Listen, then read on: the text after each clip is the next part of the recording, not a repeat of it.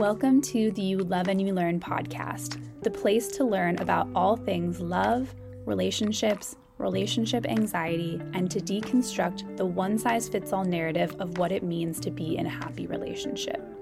I'm your host, Sarah Yudkin, a relationship anxiety coach who's on a mission to discuss the nuances of love and relationships that I wish someone would have shared with me years ago.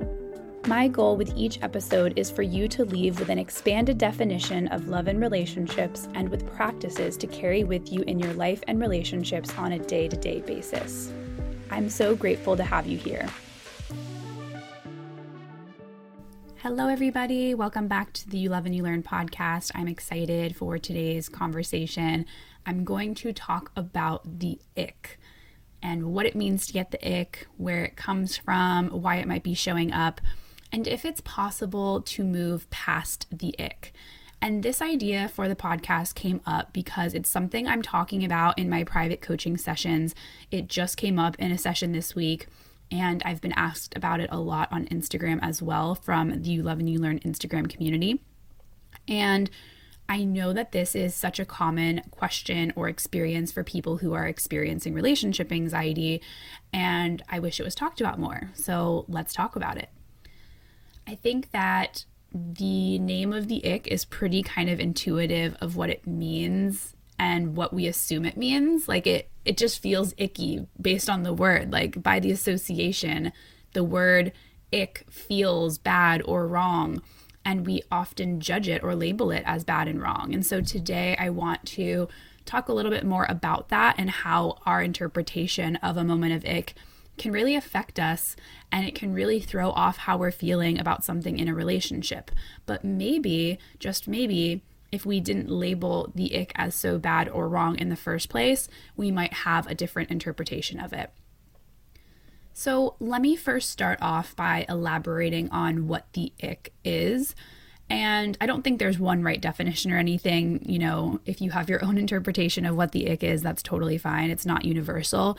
But from my understanding and general knowledge of what the ick is and what people are saying when they say I have the ick, it's like this moment of cringiness or disgust or a moment of turn off that you're experiencing towards somebody. And this is pretty much always, I would say, in romantic situations. I mean, maybe you can get an ick with like a friend or family member, but I've really only heard it in the context of romantic relationships or dating or whatever. And that moment can come on when someone's like doing something, if you're in the middle of kissing or having an intimate moment, or if they're having if they're doing some sort of weird habit or quirk that they have, and then you feel turned off or icky or disgusted even. And that's what I'm talking about when I talk about the ick. And to be fair, I think there's varying degrees of the ick. Like, let's say you're on a first date with somebody and you get the ick. I think that's pretty different than if you're like 2 years into a relationship with someone and then you notice a moment of ick come up. And so I'm not here to say which one is better or worse or right or wrong. There's no such thing. I'm not here to say that if you have a moment of ick on a date that you should just push past that. No way. But I think that in a longer romantic relationship, there can definitely be some different things happening when an ick comes up that might be different than if you're just meeting somebody. So I want to talk about that piece because for me, I'm speaking from my own experience being in a long-term relationship, and most people that I'm coaching in private coaching, I'm speaking to them and they're in a long-term relationship. So that's just the majority of the people that I'm supporting, someone who's in a more committed relationship, but just know that there's other times that the ick could show up. So where does the ick come from? Why is the ick happening? Let's break that down a little bit. The ick is essentially a resistance of something. So when you're in the thick of relationship anxiety, it's easy to think that, oh my gosh, I'm getting the ick. That must mean that my partner is the problem and they are icky and this relationship is icky and I'm not attracted to them, so it just must mean I'm in the wrong relationship. That's the conclusion that we jump to in the middle of an ick most times, if you're experiencing relationship anxiety, especially if you're feeling anxiety at all in a relationship or not sure if this is the right choice in partner. And that's at least what I hear most from my clients or what I've experienced personally. However, I want to expand your perspective a bit to think of the ick in a different way. And it's something that's usually happening at a subconscious level. So the ick is a resistance of something. What that something is could be different for each person, but when resistance is present, there's usually some level of fear involved. Usually resistance shows up because of some level of fear. So maybe there's a level of resisting commitment, resisting settling down, resisting of going all in on this relationship because there aren't guarantees and it's risky. And what if we make the wrong choice in partner? How can we be sure 100% that this is the right relationship? These are some of the things that we might be resisting, and that can lead to the ick because here's why. Here's why this level of resistance can lead to the ick.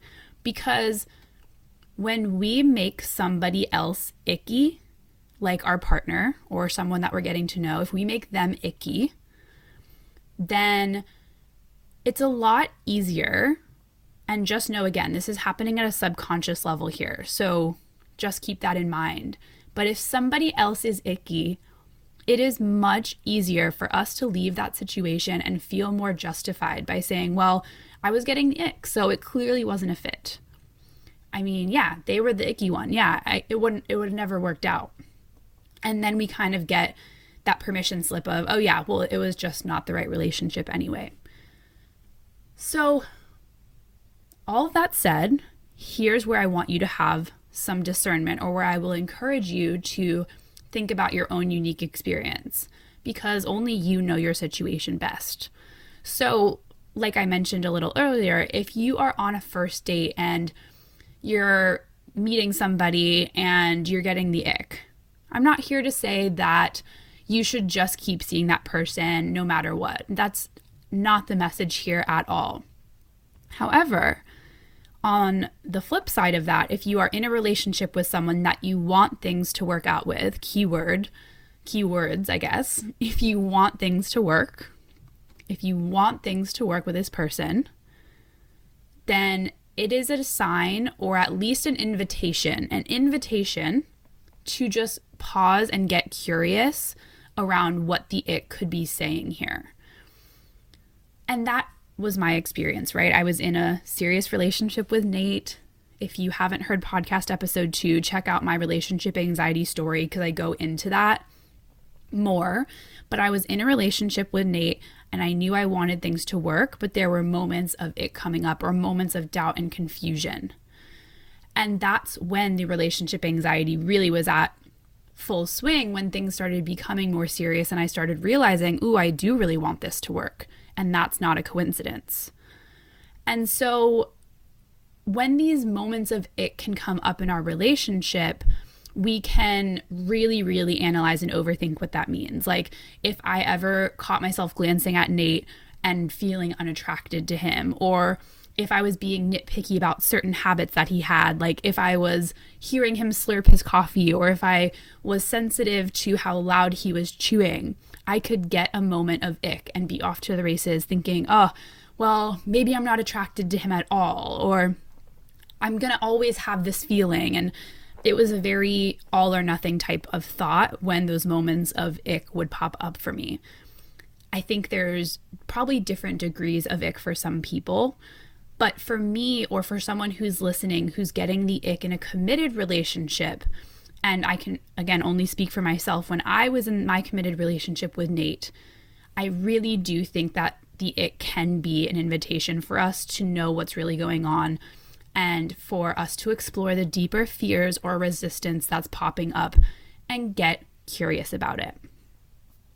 For me, someone who had seen divorce a lot in my family, not just my parents, but extended family as well, and who's also hypersensitive to wanting to get things right, to do it perfectly, to make sure that I choose the right person, there's a lot of pressure there. That was a lot of pressure that I was unintentionally placing on my relationship. And when there's pressure for everything to be perfect, that can trickle into every single thing about how you're choosing somebody. And it can really be playing in the background of every single thing you're doing in the relationship, analyzing every single thing about this person and asking, does this measure up? Am I still attracted all the time? Do they still give me the butterflies? Do I love them enough? And all these questions put even more pressure on us and then put more pressure on the relationship. So then in a split second, if we're not feeling the way that we thought we should in a relationship, then it can be really, really triggering and make us jump to a lot of conclusions. And that's what's going on when the ick is showing up. That is, I think, just such an important thing to understand, because then if a moment of ick is showing up for us, we can at least have that insight instead of being completely caught off guard. And just know, like, why the ick shows up for you might be unique. Of course, it's, like I said, not a universal experience. Everyone has their own preferences, stuff like that. And a reminder to always use discernment, because there can be things for people where an ick might just genuinely be something that they are not okay with. Like, for example, there could be certain boundaries around hygiene that somebody has. Like, I don't know. I can't speak to everybody and their preferences here. I've tried to talk to my partner about their hygiene and they're not listening, whatever example. But I want you to pause and think, where is the line between perfectionism and where is the line between an actual boundary or a deal breaker? Because there are times when I can admit that, like, I'll wake up and my morning breath isn't great, or I go throughout the day and maybe I had a stressful meeting and I was sweating and maybe I have some BO and I'm like, ugh, like I don't feel that hygienic right now. So I think everyone, again, will have their own unique preferences here, and I can't speak of what you should or should not think is icky or not, but just knowing where is the level between, okay, this thing is really bothering me and it's a pattern I'm noticing, versus a level of perfectionism that our partner needs to always look and be perfect all the time.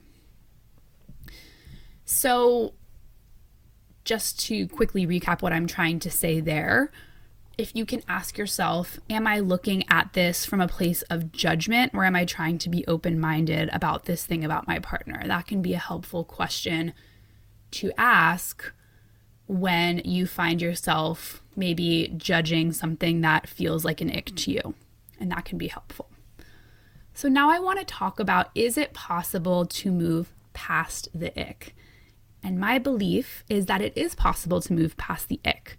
However, I think first we have to start by checking in with what are the beliefs that have led to the ick feeling more powerful and feeling bad and feeling wrong. Let me give some examples of what I'm talking about here. So if you have the belief, I should never feel a moment of ick towards my partner, or I should feel attracted to my partner at all times, or I should feel the exact same way that I did about my partner in the first few months that we were together all the time, 24/7. These types of beliefs, especially if they are very rigid, that relationships have to be a certain type of way, they're not leaving space for ebbs and flows. And the more rigid or strict our beliefs are, then the more likely we're going to feel disappointed or upset or have shame if there are moments of an ick popping up. And then if we judge those moments of ick popping up as bad or wrong, or this shouldn't be happening, then it becomes a vicious cycle where there's probably even more ick or more disconnection or more disgust happening in the first place. Do you see what I'm saying here? Because the more that we judge this thing as bad or wrong, the more power we give it over us. If a moment of ick pops up and then we immediately jump to conclusions like, well, this is bad, this is wrong, this shouldn't be happening, oh my gosh, then we basically become obsessed trying to get rid of it or fix it or figure it out. Whereas if the exact same moment of ick popped up and we were like, okay, this doesn't feel great, this doesn't feel comfortable, but that's okay. It doesn't mean anything. I'm just having a moment of disconnection from my partner, or I'm having a moment of resistance pop up. Then the moment of an ick would simply just be a moment of the ick, and we would keep it moving, keep going on with our day, whatever. And I'm just going to flat out say, I think that a lot of relationship anxiety and relationship OCD are started with just one moment of ick that we label or judge as bad or wrong, and then we're off to the races. Like, I know so many moments of relationship anxiety have started from a similar story based on everything that I've heard from my clients, all the messages that I get on social media. It's like in a split second, we can really go off to the races there.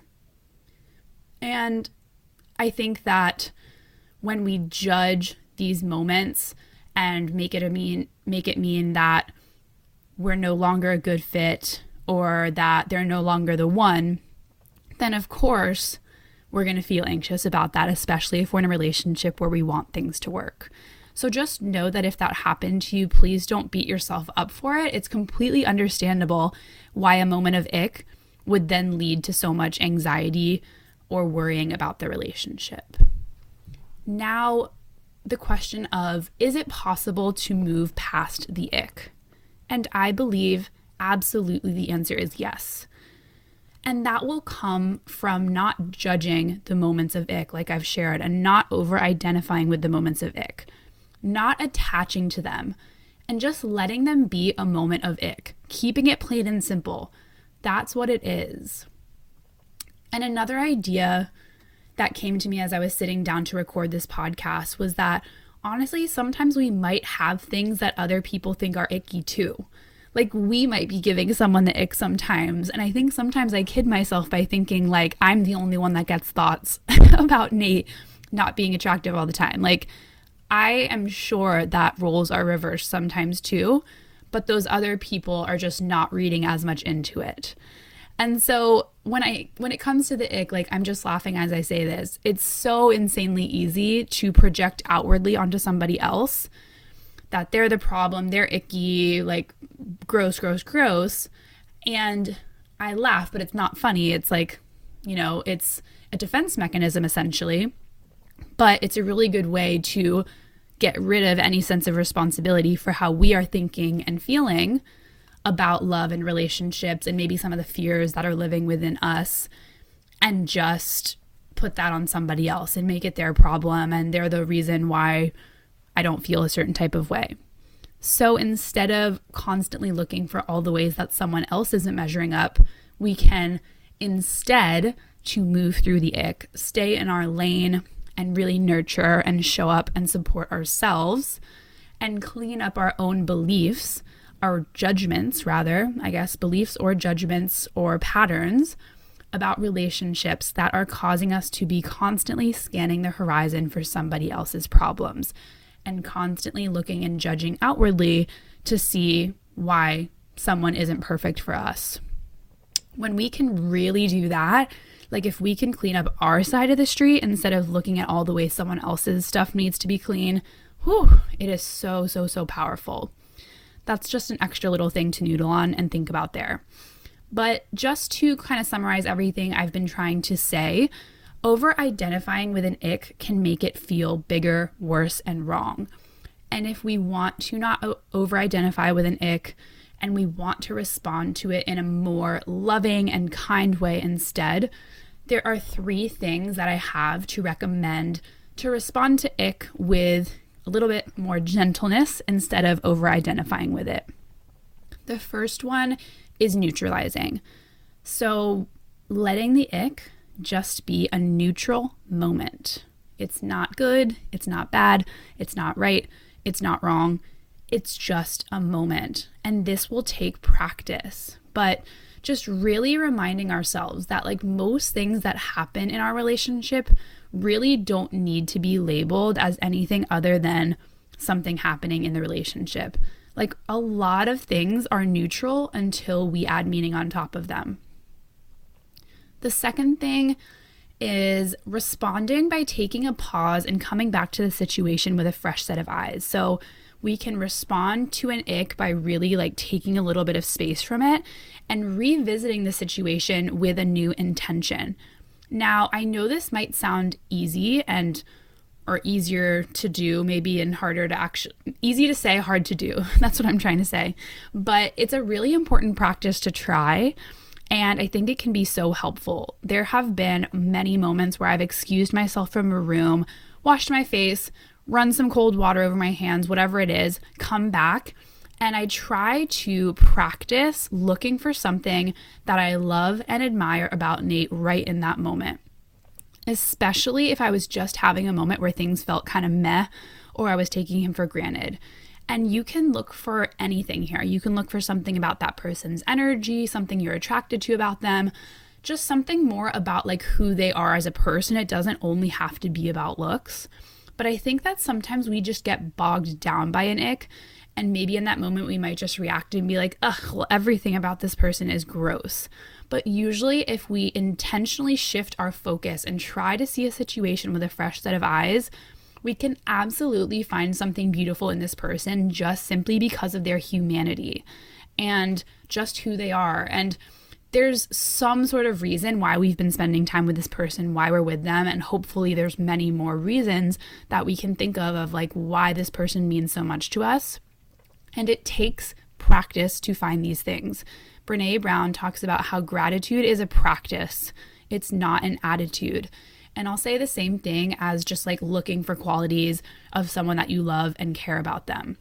And just sharpening that focus of looking for these things can be huge. There's something called confirmation bias, which is basically when we are looking to confirm our existing beliefs and we look for evidence that these beliefs are true. And confirmation bias works in both ways. So if we're looking to confirm that someone is icky and yucky, we'll usually find evidence that that's true. But also, in the same breath, if we are looking to confirm that someone is beautiful or attractive or radiant, and we're trying to find radiant things about them or things that we admire, then we'll usually often find that as well. So really just being careful of like what we are looking to confirm. What are we looking for? Because what we look for, we often find. And then lastly, the third way to respond to an ick instead of over-identifying with it is regulating, getting grounded, and connecting back to yourself. So like I mentioned earlier, the ick can be coming up because of resistance. And usually within resistance is some form of fear, Within resistance, there is usually some form of fear. And I can't tell you exactly what that fear is because I don't know you specifically and what your deepest fears are in relationships, but some of the common fears that come up in relationships are fear of not being loved, fear of being unworthy, fear of failure, fear of not being fulfilled in your life, fear of the unknown and uncertainty, fear of loss, fear of pain. And a lot of these fears are really underneath everything we do in love and relationships, because relationships and love bring up a lot of fear. They're risky. They're so vulnerable. And I wish that was talked about more often and just everyone could be a little bit kinder to themselves, because relationships do bring up fear. And so instead of just trying to push through a moment of ick, taking some time to regulate your nervous system, to breathe, to go for a walk, to connect with yourself, whatever ways that you do that, and then tend to the resistance that is coming up in that moment. Not just trying to bypass it, but actually notice it and be there with it and be gentle and respond to it. I think that will go a lot farther than you might think it is, even just taking a few moments to really connect back to yourself. It can just be such a powerful exercise. So that's it for today. Short and sweet episode. I really wanted to talk about that because I thought it was so interesting in my private coaching session this week to talk through that, and something that really resonated with my client. And so I hope it resonates with you as well. And speaking of my private coaching client. I do have a spot open for a private coaching client to begin this month in April. I just really love my private coaching clients and the experience. I love every single one of my clients, whether it's a group or someone who joins my course or webinar, whatever. I love everyone in the You Love and You Learn community. It's not about that. It's just that in the private coaching experience, we really get to go deep. We really just build such a strong relationship because we're together for over 3 months. And we go through a client's fears, what they're resisting, what their beliefs are about love and relationships, and really help them show up and navigate relationship anxiety with more confidence. We're working together for just over 12 weeks, and I get to witness them as they begin to trust their own inner wisdom and really feel confident moving forward and actually believing in themselves. I read one of my old client testimonials the other day and it made me smile. She said, "Sarah will be your biggest cheerleader until you learn to become your own biggest cheerleader, which you will by the end of the experience." And I thought that was so spot on because sometimes you really just need somebody else to believe in you and that you can do the thing that you already know you're so capable of doing. And you just need sometimes that extra boost and someone to honor you and let you know that you have those answers, that you can really trust yourself, and that it's okay to move forward. So if you would like to apply for private coaching, I'll add the link to do so in my show notes. And thanks to everyone so much for listening. I will see you in the next episode. Thank you so much for listening to the You Love and You Learn podcast. If you've been enjoying the podcast, it would mean the absolute world to me if you could rate and review the podcast, because the more ratings and reviews there are, the more people that can hear this message. And it's really important to me to get this message out to the world and to create a space where people can learn about love and relationships in a way that is not judgmental, in a way that helps them expand their perspective from the cultural narratives that we've heard and seen in the movies and in Hollywood and the media. And the more ratings and reviews that are there, the more people that can hear this message. So thank you again so much. It really means the world to me that you are listening, and see you in the next episode.